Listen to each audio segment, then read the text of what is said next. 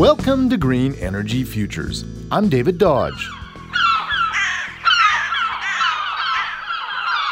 There are 4 things you notice when you arrive at Harvest Power in Richmond, British Columbia. The constant stream of trucks dumping organic waste. Mountains of compost covering 40 acres. There's a micro cogeneration power plant. And oh, yes, there are thousands of seagulls.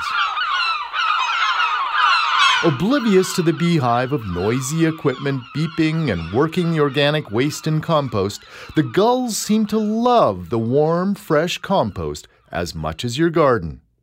Harvest Power started as a composting operation.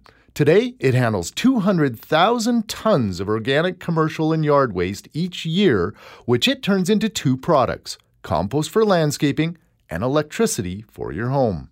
Howdy, my name's Jeff Hill. I'm the General Manager, Harvest Power, here in Richmond, British Columbia, where we take organic waste, turn it into energy, compost, and fertilizers and soil products. The yard waste heads to the composting operation, but the food waste?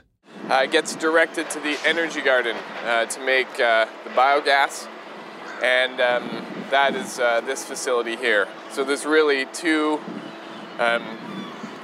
treatment systems. One, the aerobic composting, and the other, the anaerobic digester.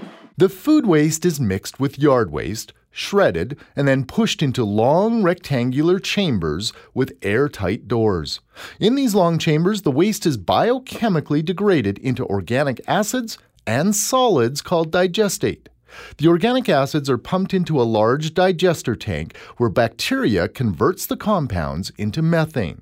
That biogas is burned in a 1 megawatt cogeneration micropower plant. There's still a large volume, large mass of solid organic matter that is an end product of the anaerobic digestion, but is not yet compost. So we actually need to go and process it again through an aerobic system, which is the entire composting operation, to produce a valuable end product. The leftovers are called digestate, and it's gross, gooey stuff perfect for the composting stream. It's the composting operation that closes the loop and brings this project full circle.